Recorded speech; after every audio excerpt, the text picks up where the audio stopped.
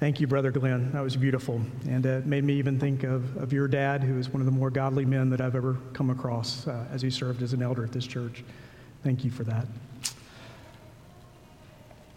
So I just want to make just a quick announcement about the upcoming vote that's going to be happening in Sunday. And I don't want to look like I'm stumping or campaigning for Daniel, so to speak, since there is a vote that's involved in it. But I do want to say this, and I need to say it for my conscience sake. Outside of the stewardship of my family, there is nothing more important to me in my life than you and the stewardship that God has given me to be your pastor. It is a privilege that I do not take lightly. It is something that I wake up each day praying that the Lord would enable me and strengthen me to be able to serve you in that capacity. And knowing that I'm getting ready to take an extended break, because I take that privilege so seriously, I can commend no higher person in my mind than Daniel to be able to serve in that role in my absence during that time. God has gifted him. He has anointed him. You're going to be blessed by him next Sunday as you hear him preach. But I want to affirm in you that we as elders take this role incredibly seriously. And if our endorsement is there, we want you to know that we feel comfortable with him serving in this particular capacity. You got another week to get to know Daniel. He's back there. He's grinning at me right now because I'm drawing attention to him at this point. But feel free to take time to get to know Daniel over this next week. And that way you can feel good about your conscience, about how you will vote for this position next Sunday. Let's go to the Father in prayer. Oh, Father of all fathers, we pray that you would allow us, Lord, to be so grateful for the way that, Lord, you have extended faith down through the generations, and that, Lord, you have employed godly men to be able to do so. As Brian prayed, not everyone had that privilege in their home. But, Lord, we pray that you would allow those of us who have to be appreciative. We pray, Lord, that our faith would be strengthened as we look back on the saints of old to see how they placed their faith in Jesus Christ, and that in the midst of that testimony, Lord, just blazes all the more to glorify you. And Lord, as we talk about that, the saints of old this morning, we pray, Lord, that shining light would still be there and inspire us and encourage us to endure to the very end. We pray this in the finished work of Christ alone. Amen. This morning, we are about to launch into our Lord's extended teaching about, quote, the end. And that automatically is going to lead us into asking the question, the end of what? And I want you to hold on to that specific question. The end of what? There are few issues in the evangelical church that are more divisive than when we refer it to in theology as eschatology, which is simply a word that means the study of end times. And by that, we are referring to the second coming of Jesus when he will judge the earth and inaugurate a new heaven and a new earth. And sadly, most evangelicals' understanding of this event comes from popular fiction.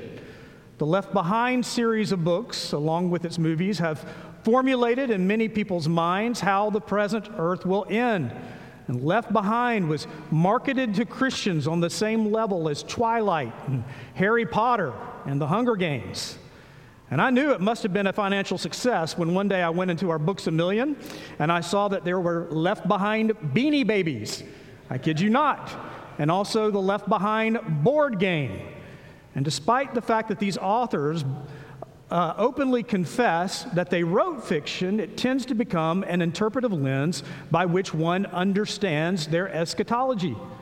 Now, if this is you, I'm going to challenge you by saying that's not good enough. No matter how popular a fictional work might be, you must never let that become your understanding of the Scripture. The Bible is God's words. Therefore, it is truth without error, and just as it should inform us as to our beginnings, it should also inform us of our end.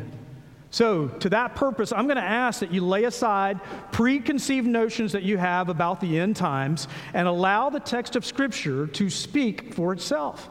I know as we delve into this, you might find yourself disagreeing with certain positions that I take on the subject, But please allow that disagreement to be based upon the text of Scripture and not on what Jerry Jenkins or Tim LaHaye or even Hal Lindsey have written.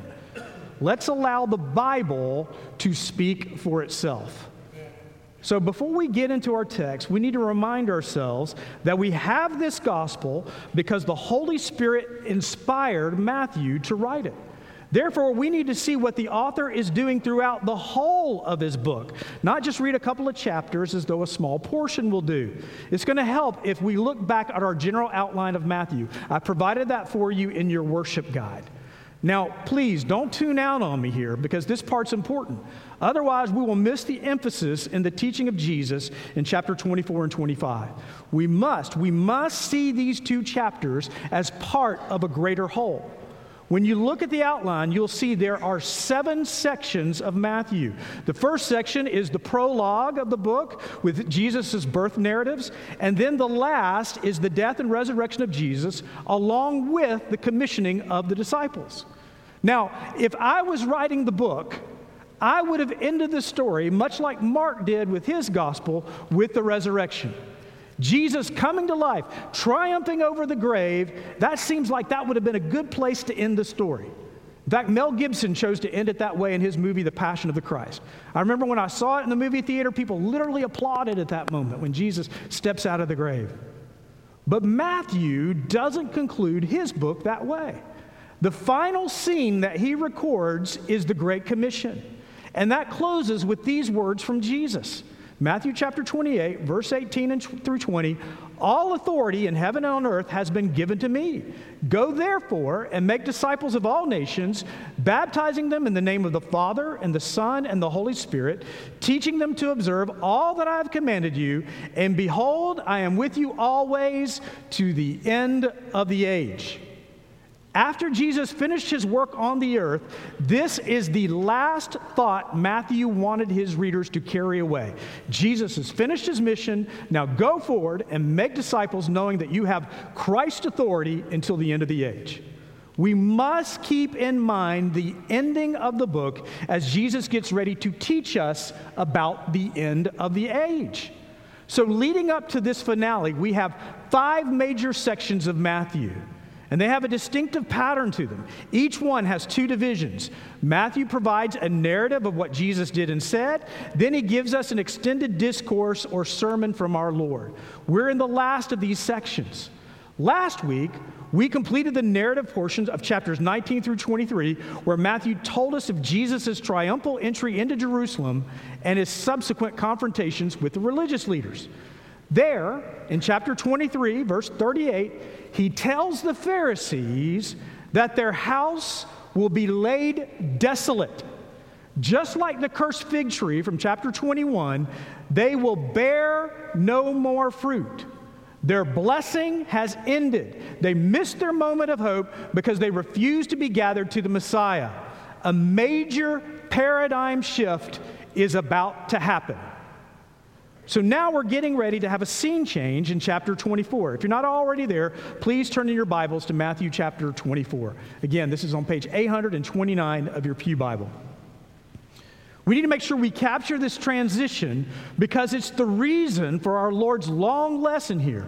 As Jesus is exiting the temple, the disciples were marveling over the construction of the building. Mark 13:1 and Luke 21:5 records their excitement with a little more enthusiasm than we have here in Matthew. These fishermen and country boys from Galilee would have been awestruck by the temple. At each visit to Jerusalem, they would probably see some new feature that would have them elicit their admiration in the moment. And Jesus tells them something staggering here in verse 2. But he answered them, "You see all these, do you not? Truly I say to you, there will not be left here one stone upon another that will not be thrown down." Now, to any Jew, that would have been shocking. Their temple had been destroyed once before by the Babylonians, some 600 years previously, and rebuilt just as opulent as it was before. But it's not just the building itself that was important. This was the place where sacrifices were made, where literally people made their peace with God. The temple represented God's presence with the Jewish people. And Jesus, the Messiah, the Son of God, just said it would be destroyed. That would be a complete radical change for the Jews. They could only signal to the disciples here, with the temple gone, that must be the end of the age that Jesus referred to back in chapter 13. So now on this side of the cross, we are not surprised by this. The temple is no longer necessary for one to make restitution to God, because Jesus paid the penalty for sin for the believers at the cross once and for all time. There's no longer a need for a sacrificial system. God no longer inhabits the temple. He now inhabits his people, the church. Paul tells us in 1 Corinthians chapter 3 that we, the church, are now the temple of God. But for these Jewish men who were the first disciples of Jesus, this news was utterly shocking. We learned earlier from chapter 21 that during Holy Week, Jesus spent his days teaching in the temple courtyard, and each evening he returned to the Mount of Olives near the village of Bethany. And there is a spiritual significance to that in Ezekiel chapter 10, but I'm going to leave you to pursue that on your own. The parallel passage here in Mark chapter 13 makes it known that the temple was visible from the Mount of Olives. The disciples, curious about Jesus' prophecy concerning the temple, inquire of him these questions here in verse 3. Tell us then when these things will be, and what will be the sign of your coming and of the end of the age. Now note by the way the question is asked, they assume all of these things are the same event. The toppling of the temple, Jesus assuming his lordship as Messiah, and the end of the age where nations are judged and Almighty God raises his chosen people to rule over the earth. They assume all of that is a single event. It's clear at this point they've not envisioned the church as a display of God's glory where the gospel is a light to the Gentiles. Now, we should keep in mind that, quote, the end of the age is a phrase only used in Matthew's gospel. It's used 3 times in reference to judgment in chapter 13 when Jesus explains his parables. It's used here in chapter 24. One of your pew Bibles may have close of the age. And it's also used later in the Great Commission in chapter 28, what we just read earlier. The only other place in the New Testament that it appears is in Hebrews chapter 9, and that occurs in the context of verses 24 through 26. Allow me to read this to you. Hebrews chapter 9, verses 24 through 26. For Christ has entered not into the holy places made with hands, which are copies of the true things, but into heaven itself, now to appear in the presence of God on our behalf. Nor was it to offer himself repeatedly, as the high priest enters the holy places every year with blood not his own. For then he would have had to suffer repeatedly since the foundation of the world. But as it is, he has appeared once for all at the end of the ages to put away sin by the sacrifice of himself. Those are the only places in the entire New Testament that the phrase end of the age are used. This is what causes Jesus to launch into what is called the Olivet Discourse, or the Lesson on the Mount of Olives. So let me give you a general overview of the sermon so you know where we're headed. Because while this whole teaching is given to us in one long lesson, I believe it's going to take us a couple of more sermons to get the fuller meaning of it. Now, I've adapted this outline from D.A. Carson's commentary. Just wanted to put that out there up front. And the first 28 verses, Jesus will describe, as he calls it, birth pains, like contractions leading to a new life being born. So will these pains leading up to the new age. Then he describes his appearance as the Son of Man coming in the clouds in verses 29 through 31. Once again, he will return to the metaphor of a fig tree to show the importance of the birth pains. And at the conclusion of chapter 24, he describes the suddenness of these events and the need to be watchful. And that is followed in chapter 25 with various parables on what being watchful means. That is where we're headed. We're only going to be able to get through the first 14 verses this morning, but we should keep in mind that the bulk of the sermon here is about the state of watchfulness in the disciples, meaning how they should be conducting themselves in faithfulness as they await the Lord's return. This faithful endurance has been a frequent topic of Jesus. Our Lord has repeatedly been open and honest about what it means to follow Him. He wants His disciples to be aware of the cost if they choose Him as Messiah. Let's go back and let's just look at 3 instances again. Again, don't tune out here. If we miss what Matthew, under the inspiration of the Holy Spirit, has been communicating all along, we'll come up with wrong interpretations of this passage and, of course, wrong applications concerning the second coming of Jesus. Now let's turn and look at the first time that Jesus commissioned His disciples in Matthew chapter 10. That's found on page 815 of your Pew Bible. Matthew chapter 10. There Jesus chose the 12, and He sent them out in pairs without His personal presence, as He said in verse 6, to the lost sheep of the house of Israel. And curiously, Jesus gave them this warning beginning in verse 16. Matthew chapter 10, verse 16. Behold, I'm sending you out as sheep in the midst of wolves. So be wise as serpents and innocent as doves. Beware of men, for they will deliver you over to courts and flog you in the synagogues. And you will be dragged before governors and kings for my sake. Now note this, to bear witness before them and the Gentiles. When they deliver you over, do not be anxious how you are to speak or what you are to say, for what you are to say will be given to you in that hour. For it's not you who speak, but the Spirit of your Father speaking through you. Brother will deliver brother over to death, and the father his child. And children will rise against parents and have them put to death. And you will be hated by all for my name's sake. And here is our phrase that we'll see again in chapter 24. But the one who endures to the end will be saved. When they persecute you in one town, flee to the next. For truly I say to you, you will not have gone through all the towns in Israel before the Son of Man comes. Strangely, there is no indication that the disciples encountered any of this persecution when they went out from here. In fact, we're told in the parallel accounts of Mark and Luke, they met with great success. But Jesus was obviously anticipating a future time with His disciples, warning them that a warm, rosy reception will not be the norm, but a need for faithfulness and endurance in tribulation. Perhaps we might also look at Matthew chapter 16. This is found on page 822 of your Pew Bible. The disciple Simon was just commended for his open confession that he identified Jesus as the Christ. In fact, he was given the nickname Rock or Peter. Way to go, Simon Peter. And then in the very next scene, Jesus prophesies that He's going to Jerusalem and He must suffer and be killed by the religious authorities and He'll be raised on the third day. But Peter takes it upon himself to rebuke the Lord for saying such things.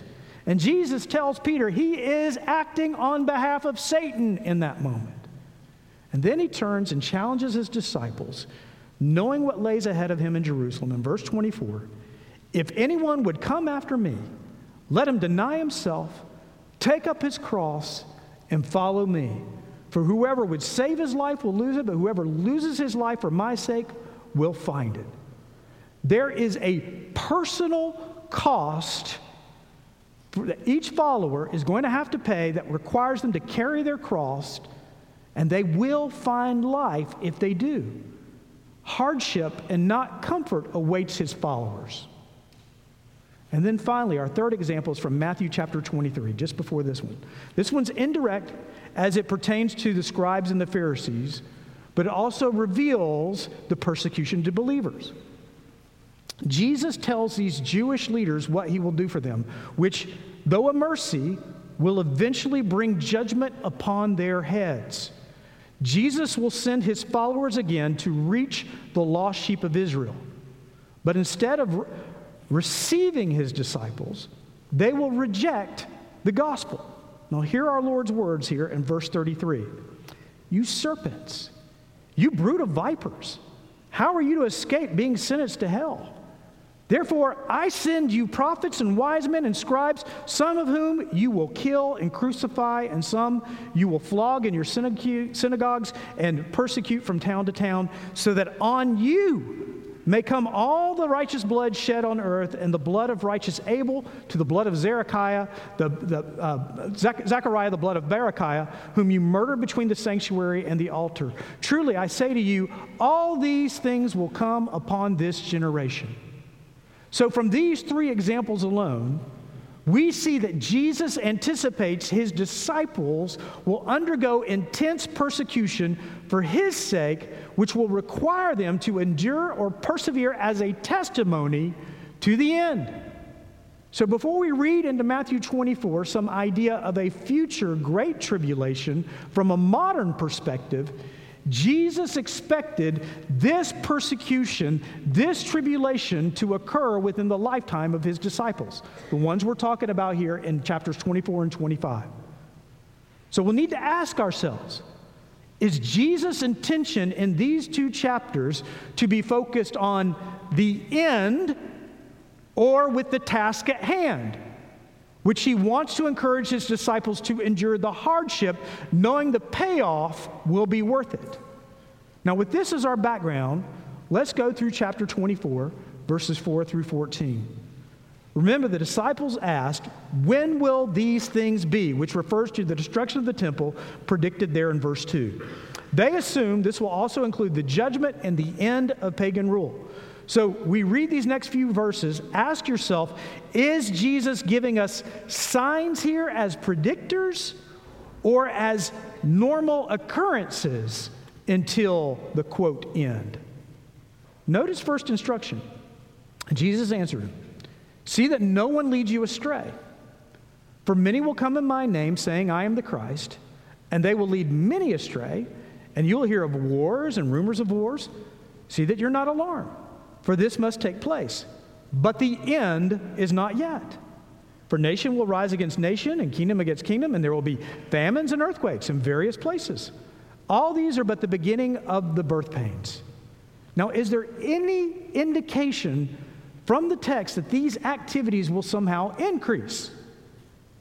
No. In fact, all of these events that happen in the lifetime of the disciples prior to the fall of Jerusalem and continue through today, I might add. There are messianic pretenders and false prophets that are mentioned in the book of Acts. You find them at chapter 5, verses 36 through 37, chapter 8, verses 9 through 10, and chapter 21, verse 38. And others are mentioned in the Jewish historian Josephus' Antiquities. As far as wars go, there were numerous uprisings between 33 and 70 AD, where thousands of Jews were executed.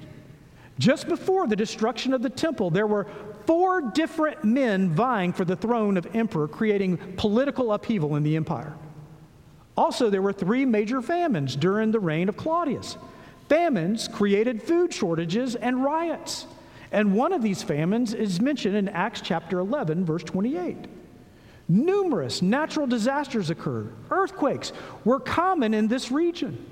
The cities of Laodicea and Hierapolis and Colossae were devastated by an earthquake in 60 AD. What Jesus mentions are common occurrences, but merely the contractions as we await the ultimate event. He wants to make sure that they're not used to lead his followers astray. He is still on the throne despite catastrophic events. Nothing should divert his disciples from their mission. And what about them personally? Verse 9. Then they will deliver you up to tribulation and put you to death, and you will be hated by all nations for my name's sake. And then many will fall away and betray one another and hate one another, and many false prophets will arise and lead many astray. And because lawlessness will be increased, the love of many will grow cold. But the one who endures to the end will be saved. Is this not what we read about in the New Testament? Did Judas not betray our Lord? Don't we read about this in Acts? Did they not stone Stephen for preaching Christ? Did not the Gentile Herod Antipas behead James, the brother of John, in order to appease the Jews? Did not Alexander the silversmith in Ephesus start a riot over Paul's Christianity? And didn't Paul write to Timothy that Phylagus and Hermogenes, once brothers of the faith, deserted him? The Apostle John wrote in his letter that there were some that claimed to be Christians that went out from them, but were not of them. In fact, he does not call them numerous antichrists. You find that in 1 John chapter 2, verses 18 through 19. And note carefully what will be the result while all this is going on. Verse 14. And this gospel of the kingdom will be proclaimed throughout the whole world as a testimony to all nations, and then the end will come. Now, there are many who point to this verse who believe that once the gospel has been proclaimed in the whole wide world, that will be when Jesus returns. And I can understand why they might believe that, because in Revelation, we are told that there will be representatives of every tribe, tongue, and nation before the throne praising the Lamb that was slain. So many see this as a predictor of the coming of Jesus. In fact, there was a president of a Baptist missions agency that believed as Christians we were to take the gospel to every nation in order to speed up the process of Jesus' return. That was his mission strategy. But when we see this translation of the Greek word oikomene, when it's translated as whole world, is it used as we would use it? Does it mean every single inhabited place? Every mountain, cave, every island, hut? Or is it a technical word here, or phrase, to mean the known world, referring to the Roman Empire? Listen to this. Luke chapter 2, verse 1. I think you were familiar with this. In those days, a decree went out from Caesar Augustus that all the world, oikomene, should be registered. Acts chapter 11, verse 28. As one of them, named Agabus, stood up and foretold by the Spirit that there would be a great famine over all the world. Oikomene. This took place in the days of Claudius. Paul, writing in Romans 1, verse 8. First, I thank my God through Jesus Christ for all of you, because your faith is proclaimed in all the world. Oikomene. Whole world merely meant the known reaches of the empire. We need to be careful that we not read our own modern understanding into the text. We must see what it meant to its original audience first. But note why the gospel is being proclaimed here. He doesn't say it's being proclaimed merely because people are being saved by it. He says it is a testimony to the nations. It is either a testimony of blessing or a testimony of a curse. While the gospel is good news to the sinner who sees his or her need and embraces it, it is also the measure of judgment to those that refuse it. Jesus just referred to that in Matthew chapter 23, verse 35, when he speaks of the martyr's blood being on the hands of the Pharisees for killing those who were sent to proclaim good news. Paul writes about this in 2 Corinthians chapter 2. He says, "For we are the aroma of Christ to God among those who are being saved and among those who are perishing. To one, a fragrance from death to death, and to the other, a fragrance from life to life. To the one who receives it, the gospel is a blessing, but to the one who rejects it, it ensures their condemnation." The gospel will go forward despite the hardships that followers of Christ must endure. It will not return void. It is always effective. For some, it will bring everlasting life. For others, it will be a testimony that they had the privilege to hear, but they rejected its life-saving message. Like the Pharisees, it will bring final judgment upon their own heads. So while we won't necessarily be able to finish our pursuit of the answer to the question, the end of what? And again, Lord willing, the next few weeks, I hope to make a strong case that primarily we're going to be talking about the temple and its sacrifices here. Let's take stock of what we know so far, because these are relevant applications for the 21st century Christians as well as for the first century Christians. And there are 4 observations here. Feel free to write these down. 4 observations. Followers of Jesus should count the cost and expect suffering for the name of Christ. I'm going to repeat that again. followers of Jesus should count the cost and expect suffering for the name of Christ. Our first century counterparts faced it, and we too will face it. Even in our own nation, we will have to face the same. We must prepare ourselves for it. And there is a beautiful promise here that Jesus repeats. He says, "The one who endures to the end shall be saved." That is a beautiful promise because it means the suffering is only momentary. It is temporary. Salvation, even from the persecution, awaits us. But more important is that our souls are secure in Christ before a holy God. But our willingness to endure shows just how precious this gift is to the outside world. It is a testimony to the saving power of Jesus Christ. Number 2, followers of Jesus should expect to endure unpleasant circumstances regardless of persecution. Followers of Jesus should expect to endure unpleasant circumstances regardless of persecution. We are not to be led astray by our current situation, folks. We can become convinced that in the moment, in the hardship, that somehow God is against us. But we too will have to endure the claims of false prophets and false messiahs. We too will face wars and rumors of wars. We will suffer with our neighbors through natural disasters. And for the vast majority of Christians in the world, we will be persecuted. Those in of themselves are not uncommon circumstances. Just because we are privileged with the gospel, we too will face sickness and tornadoes and the death of loved ones and disease and political conflict and even inflation. In fact, if we are wise, we will use such situations as opportunities to share the gospel with others. That our hope is in Christ, even despite all these other things going on in our lives. Observation number 3. I love this one. The gospel cannot be stopped. The gospel cannot be stopped. Despite natural disasters, despite sickness and wars and rumors of wars, and despite the increase of lawlessness, and even if they cut off your head for the sake of Christ, the gospel will go forward. Christ's church will be established, and the gates of hell cannot overcome it.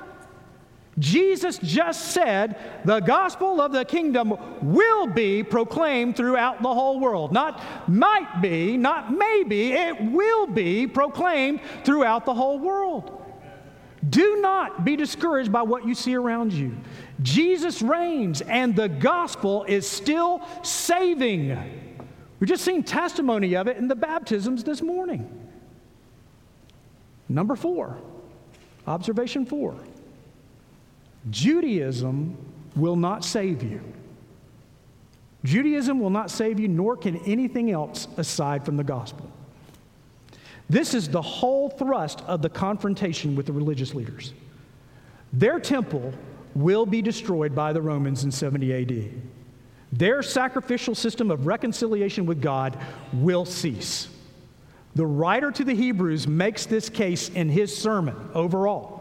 The only thing that can save is the gospel. You cannot buy your way into heaven. You cannot earn your way into heaven. You cannot manipulate, pull strings, or negotiate your way into heaven. There is only one way, and that is through Jesus Christ. He has done everything necessary to obtain the salvation of your soul. And all that he asks is that you believe, and in your belief that you put action behind that belief by giving yourself to him. And that you, because your confidence is in that and that alone, would endure to the end. Let's pray. Lord, I hope that my brothers and sisters can sense the excitement of what you were trying to convey to your first disciples. I hope, Lord, that they see that you are sovereignly in control, And that, yes, Lord, we recognize that they had to endure common evils of this world, living in a sin-sick world, and yet they also had to endure persecution for their faith. But either way, Lord, they were secure because of what your Son Jesus did on their behalf. And that they were able to endure to the end as a testimony to all the nations of your saving power, that it is only in Christ alone that we can be saved.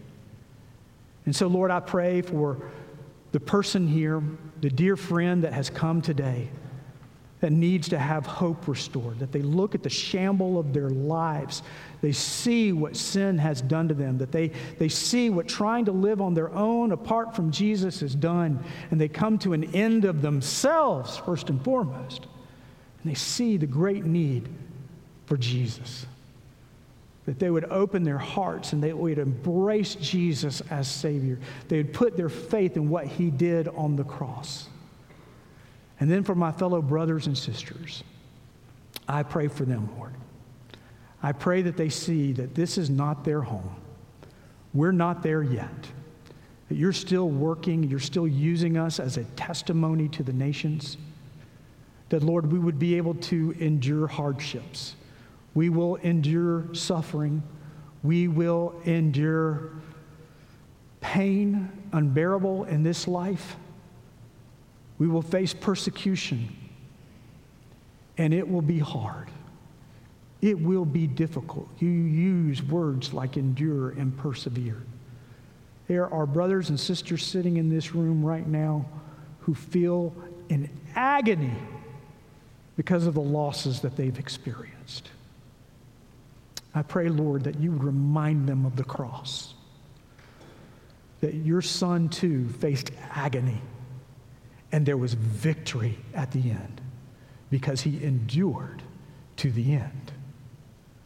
So, Lord, allow us to have our faith in what Christ has done, knowing our hope is sure and it is secured by the precious blood of Jesus. When we go through the trials of this life, let us look to our future knowing what Christ has obtained for us. We pray this in the finished work of Jesus alone. Amen.